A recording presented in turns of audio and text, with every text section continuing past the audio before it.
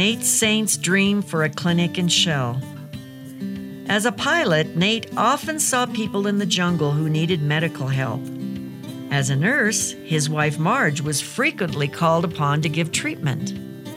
Nate shared his vision for a clinic or hospital in Shell with Dr. Ev Fuller in early 1950. Dr. Fuller immediately realized that this was what God wanted him to do.